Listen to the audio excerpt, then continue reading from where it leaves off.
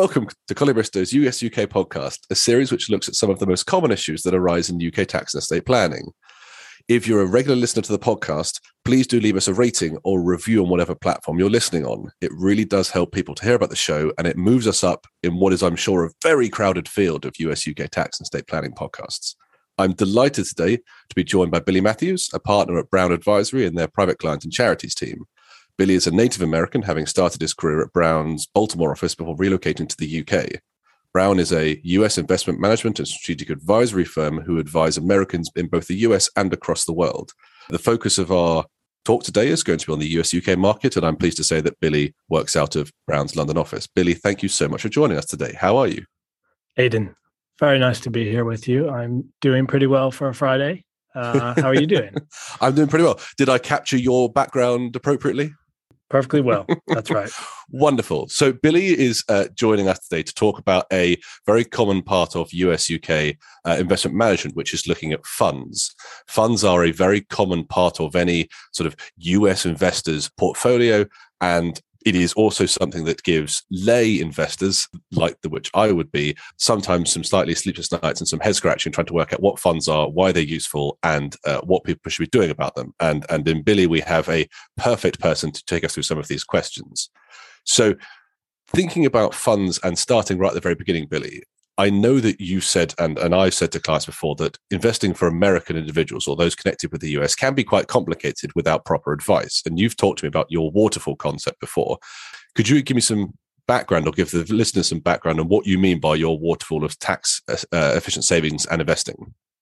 Yeah. And before we actually get into actual investing, really the first major issue that we see for US connected people living in the UK is what to do with their money. I mean, I can't tell you time and time again the conversations that I'm having where someone says, I've been here 5 years and I've just been building up cash because, frankly, I am paralyzed by fear of doing the wrong thing with my money. If you go down the Google rabbit hole, you will very quickly become quite scared about what you can and cannot do. And so often what results in that is people building up a significant amount of cash in the UK without understanding what they should do with it. So the first general concept, and you're right, I call it the waterfall of tax efficient savings and investing, is what should you do with your cash in a hierarchy from a tax efficient savings and investing standpoint. And so if we think about the top, the first and best use of excess capital to me is employer pension plans, specifically when you're getting a match from your employer. That is free money. We should always take it. And to the extent that you are US and UK, putting money up to the amount that you're allowed based upon your annual income is incredibly tax efficient from both a US and a UK standpoint, especially when you're getting a match from your employer. Now, for some of our clients, Aidan, they may be at the income levels where they can put very little into their employer-sponsored pension here in the UK. And so then you think about what is the next area that we go down. And for Americans, then it would be looking at more tax-efficient structures like IRAs or Roth IRAs. Now, there are income limits associated with both of those. So, that's probably outside the scope of the conversation today. But for general purposes, most people can think of the fact that they can probably put about $6,000 a year into one of these US-based structures. Once the funds are invested in there, they grow income and capital gains tax-free. And depending on which one you're adding to, you can either take them out or leave them in without further tax. I should just jump in and say, for all of those who are regular listeners, you might recall our conversation with good friend of Billy and me and alumnus to this podcast, John Bull, looking at IRAs in particular. So yes, Billy, I will spare you the pain of having to explain IRAs in great detail, because listeners can know there is an episode on that exact topic should they wish. Sorry, I interrupted you. Not at all. And that was a riveting conversation. I enjoyed that. I enjoyed that thoroughly. The next leg down, and this is one that we get a lot of questions on, is UK ISAs. So UK ISAs, are they appropriate for Americans? The short answer is they are appropriate, but the longer answer is that they are seen as a taxable portfolio for an American or from a US tax perspective. So you don't get the benefits of them being tax-free in both countries. The other issue that you run into with ISAs is that most ISA providers, the platforms that they are on, allow you to invest in funds, and none of those funds are appropriate from a US tax perspective. So what that leaves you with is a tax-efficient fund structure or a tax-efficient structure on the UK side, a taxable structure in the US side, but very little in terms of what you are allowed to tax efficiently invest in within the structure. So if you are someone that is very comfortable owning direct stocks and bonds, then an ISA can make sense, especially with the current differential in tax rates between the UK and the US. That might change in the future. So an ISA is probably one for most people to stay away from if they're US, UK, but for some more sophisticated investors or those who like to pick individual companies, it can be an efficient structure to use. That brings me to the last and most common structure, which is just a standard taxable portfolio. Now, lots of Americans ask, where should they open this taxable portfolio? Should it be in the US? Should it be in the UK? Should it be offshore in some other jurisdiction? The reality is it doesn't really matter. You just need to think about, and we'll get onto this a bit later in the conversation, what sort of investment structures or investments you can access based upon where you open the account. I probably do no favors to the slightly ivory tower status sometimes of these discussions, because when I think about these waterfalls, my mind always goes back to one of those champagne towers, you sort of see in sort of 1930s hotels where someone pours the champagne in the top glass and it kind of spills down. It's what my brain goes to. It's probably not the most helpful analogy. I could probably find a slightly more of the people analogy, but anyway, that's where my brain goes. I think it's a pretty good analogy, because the reality is on those sorts of things, it is smaller at the top, and that is consistent with most Americans. The smallest amount, frankly, is the amount they're allowed to put into their more tax efficient savings vehicles, and then at the end, for many of our clients, the largest pool of capital ends up becoming taxable investment structures, which are subject to tax in both the US and the UK. But you want to be filling up that top glass first. Exactly. And once it spills over, it then spills over into the next glass. Those fill up, and then it spills over. And so you take them in that kind of waterfalling order, as you said. Indeed. Yeah. Fantastic. Look, that's a really, really clear sort of canter, shall we say, through some of the really fundamentals of sort of investment management. And those, I imagine, are also good guidelines for general investment management anyway. Those aren't particular to the Americans. Like the particular glasses you're filling up might be different for an American in the UK, but that's just sort of sensible, prudent planning generally in the UK. Now, if we do turn back to that American specifically, and we're thinking about the individual who has, stumbled across this episode, thinking, finally, here is the opportunity for me to learn about sort of investing 101 as an American here in the UK. How do you go about describing what that looks like, Billy?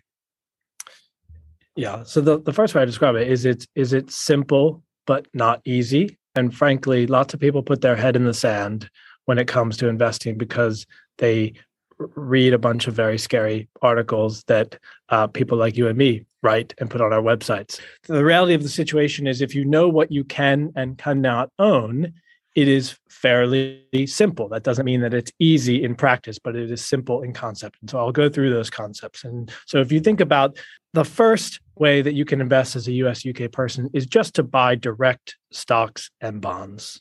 That is, buying a company like Apple, buying a company like Microsoft, any other company that you think is going to be able to, produce adequate returns over the long term, just buying that company outright. That can be either the equity or the debt of those companies. One thing to be wary of when it comes to direct listed securities is often in both the US and the UK, there are direct listed securities that look and act like individual companies or stocks, but they are in fact collective investment vehicles or funds.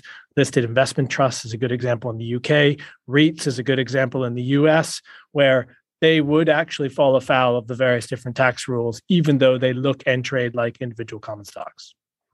Yes, absolutely. And that is something that exercises a lot of people's concerns when they're thinking about investment management. And that is where we tend to get on and then swiftly off the train from the sort of the tax plan perspective, is to say, here is your fund, if you're the UK resident, here you are with your lovely US mutual fund. I'm sure it was an excellent investment opportunity for you when your father or your mother or you thought about it 10 years ago, but now you've moved to the UK.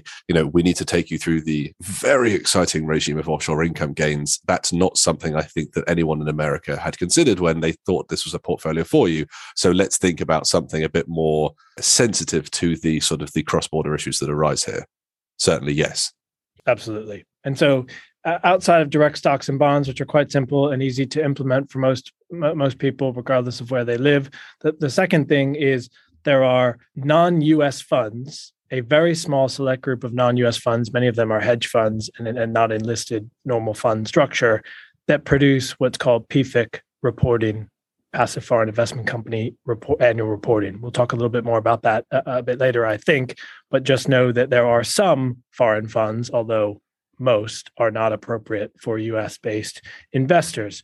The last category, and one that we have a particular expertise in at Brown Advisory, is US funds, either mutual funds or ETFs, exchange-traded funds, that have what's called UK reporting fund status. And that makes them tax efficient from both a US and a UK standpoint. The problem becomes how you access those funds, which we'll get on a bit later. But those are essentially the three ways to go about tax efficiently investing as a US-UK person. And that third option, the option that Brown has that experience and expertise in, was the example that I was forewarning of when it comes to offshore income gain and the potentially UK tax inefficient status. And that's why it's so useful to have you here to talk about what are some of the potential solutions through these. So what are the challenges that you face when it comes to getting clients on board with a prudent US-UK investment strategy? Yeah, so this is outside of someone that comes to us to be a formal client, because we would be undertaking these measures for them. But the main challenge is direct stocks and bonds sounds very simple and easy. The reality is that most people are not comfortable enough, and frankly, shouldn't be comfortable enough to be putting together their own portfolios of direct stocks and bonds. It carries significant investment risk to be picking individual companies when you're not doing deep fundamental analysis and have an understanding of the future cash flow profile or the competitive advantages of those businesses. And so there is just inherently more risk by picking your own securities. Now, some people find it intellectually very interesting and they are very good at it and it's a hobby, or they are professionals, in which case, carry on. That is a great way to go. I mean, look on the bright side. You could, at time of recording, if you try it, you're probably not going to do worse than Mr. Musk and his bet on Twitter. I'm not suggesting people, please don't go out and spend $45 or $44 billion on a US company. Please take appropriate advice. I should caveat that. But yes, sorry. No, very, very well put. Well, it'd be very interesting to see how that plays out. The second main challenge, which ties into the first one really, is that people have a lack of diversification, or they're not able to access the diversification that either just US or just UK investors are able to implement within their portfolios. That mainly falls into the realm of parts of the market that are outside large cap developed market companies. So if you think about small companies, both in the US and outside the US, if you think about geographic diversification, emerging markets, which people tend to be shying away from today with the issues in China and others, European equities, Japanese equities. These are big global liquid markets, important sources of diversification for investors, for long-term investors. And the average US-UK person picking direct stocks and bonds is not going to be able to efficiently, from a cost perspective, gain access to those sorts of asset classes. And then the final challenge really is around the limited investment universe. We've talked about it. I talked a little bit about the US-based funds that have UK reporting fund status. Of the 100,000 plus funds that are in the US, I would say less than 0.1% of them have UK reporting fund status. Of the probably 100,000 funds outside the US, an even smaller percentage of those probably have the necessary US reporting called PFIC reporting. So what that leaves you with is an incredibly small universe of available investment options for a US UK person. And so that creates lots of confusion and challenges. There is, correct me if I'm wrong, HMRC keeps a list, I think, like a publicly available, it's like a 10,000 sort of row spreadsheet that you could download off of the Revenue's website if you're feeling particularly insomniatic one night, that you can scroll down and you can look at those funds that have foreign reporting status. But I don't recommend it for anyone other than the hardiest of investment management souls. No, and I have gone line by line through that list a few different times. I'm probably maybe 5 of the 8 billion people that we have on this planet that have actually done that. I will say most of those are hedge fund strategies, or they are non-US strategies. So they would not be appropriate for US-based investors. So even within that list of the many, many thousands of lines on the UK reporting fund regime, a very, very small percentage of those are appropriate for US-based investors. Yes, I would imagine that of the 0.00001% of the UK population that's looked at that list, another 0.0001% of those people understand what those words all mean, which leaves you with, basically probably, Billy, just you. As being the only person. There's a nice, small, tight-knit group of advisors in the UK, of which many of them do a very good job for clients. But yes, there's a very small group of us worldwide that, one, have the mental capacity to go through that stuff, but two, really understand the intricacies of it. Sure. So clearly, funds are a great opportunity. And collective investments generally are attractive to both a US and a UK investor. I will admit, when I often hear talk of funds, my eyes go slightly cross-eyed because I've never really actually had someone explain to me what a fund actually is. To what extent is it actually just a grandiose term for something relatively straightforward? Could you just explain to me more than anyone else, what are we really talking about when we're talking about funds?